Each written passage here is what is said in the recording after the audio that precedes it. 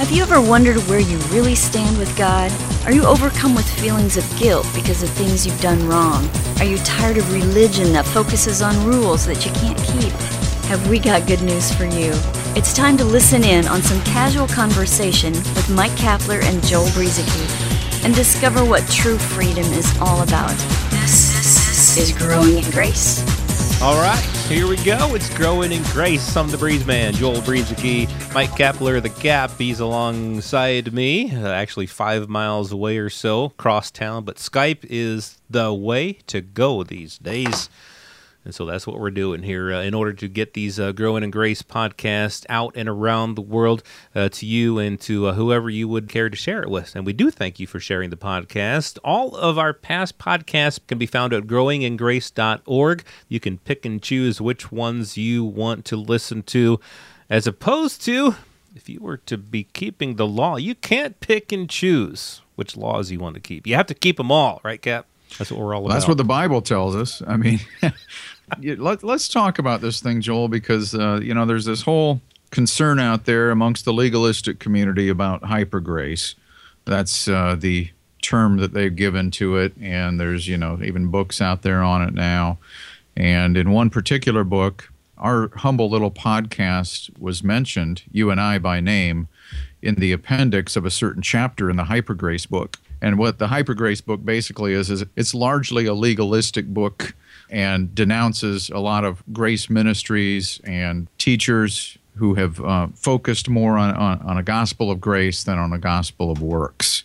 A gospel of works is not good news, which is what gospel means. So kind of an oxymoron there. But, so we've got this going on where somebody mentioned us by name in a chapter in their book, and the chapter was referring to something that I'm very passionate about, and that is the words of Jesus.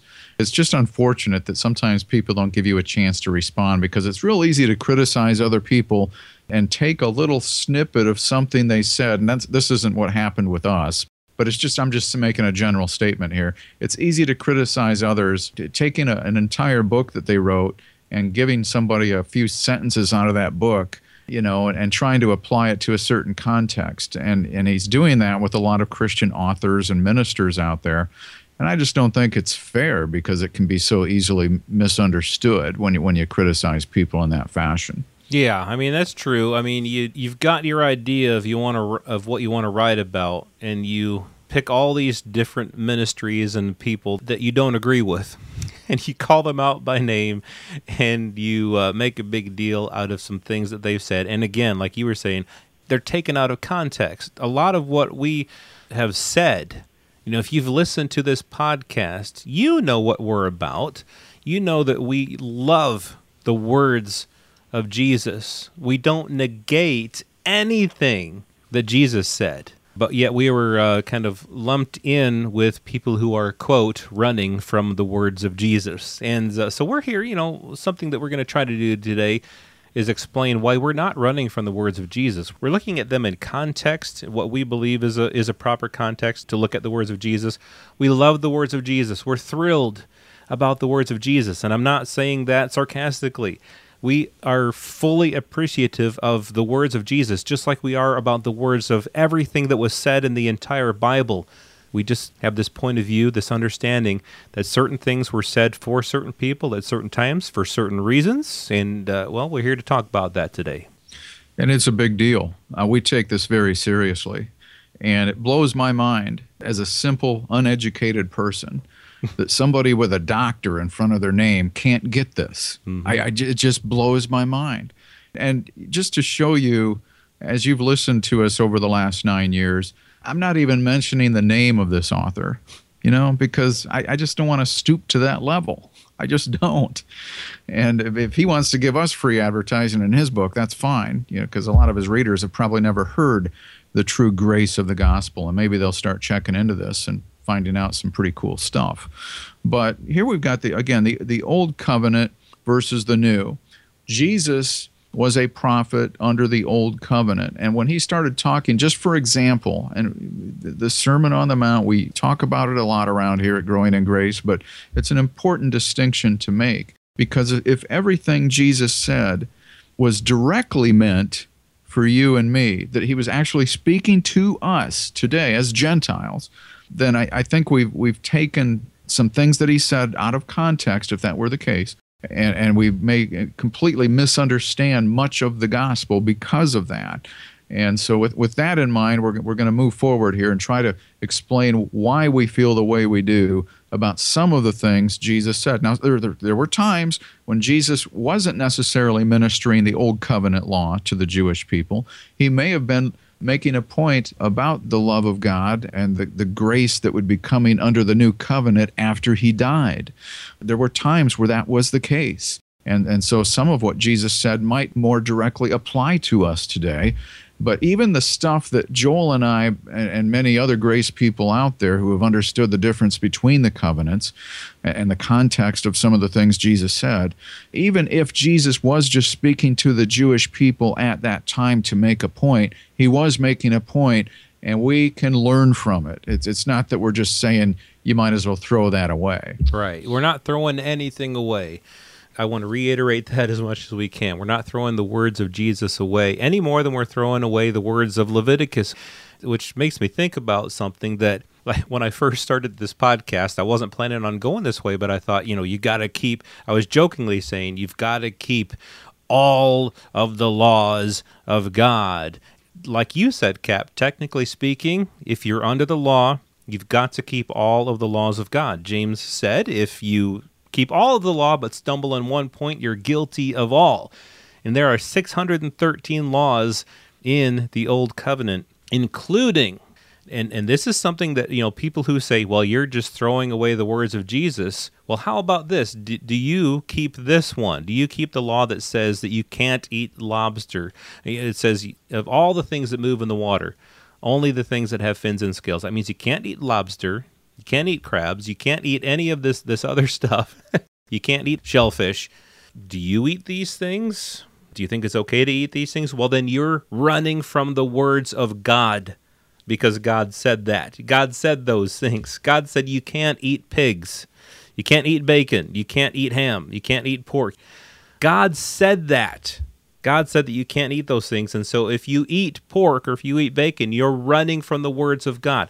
Well, now I'm being sarcastic because we're not running from the words of Jesus any more than you're running from the words of God. We're looking at all of this in the proper context.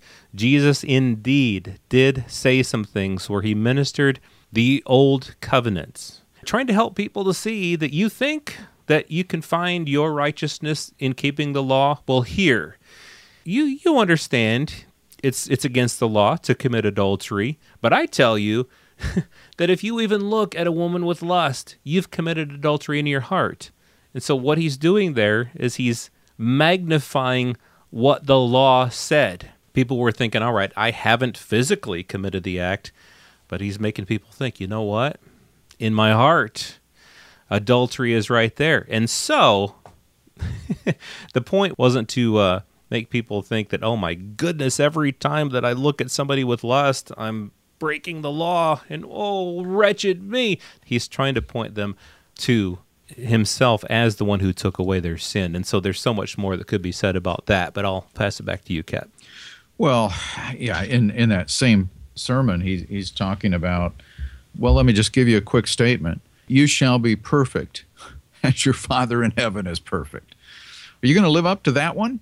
What was Jesus trying to do with those Jewish people? Again, remember, we're transitioning from an old covenant law that these folks had been under for centuries, and we're getting ready, not there yet, but getting ready as the death of Jesus Christ approaches for a new covenant established upon replacing the old, not adding to the old, but something that was completely replacing the old covenant.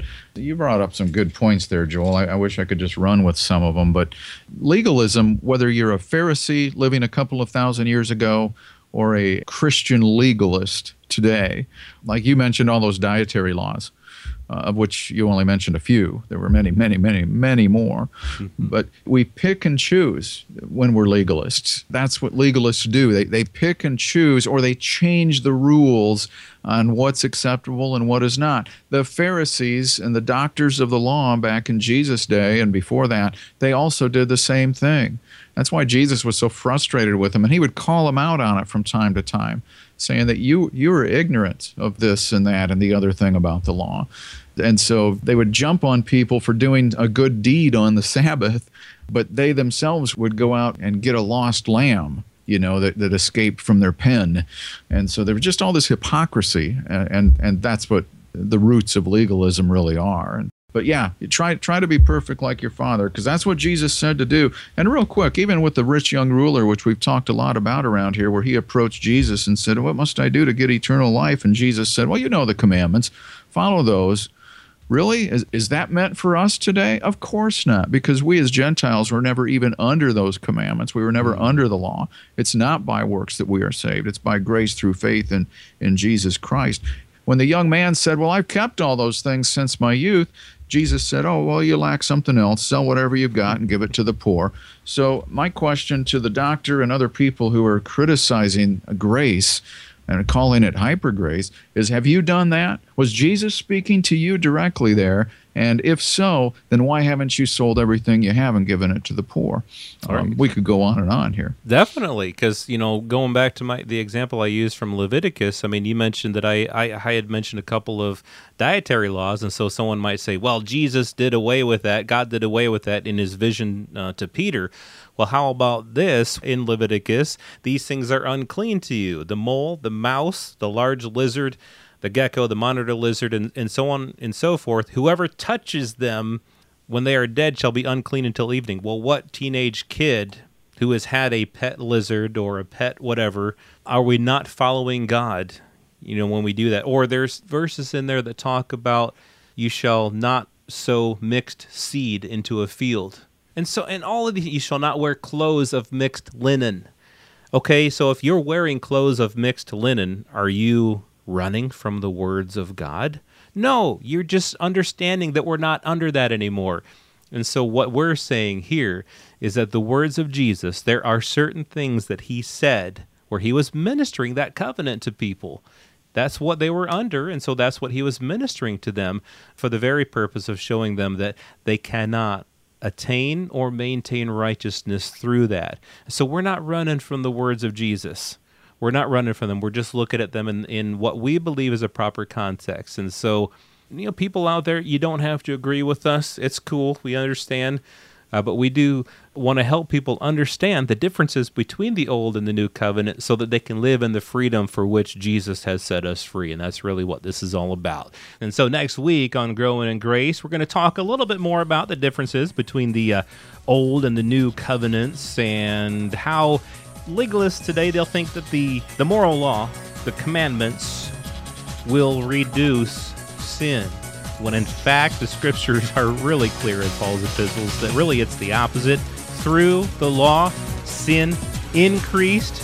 And so, what is the remedy for sin if it's not following the moral code? Of course, it's grace, and we'll talk about that next week right here on Growing in Grace at growingingrace.org. This has been Growing in Grace with Mike Kapler and Joel Brizicki, heard online through various internet sources around the world each week. To access hundreds of past programs, visit graceroots.org. Share it with a friend and listen again next week for more Growing in Grace.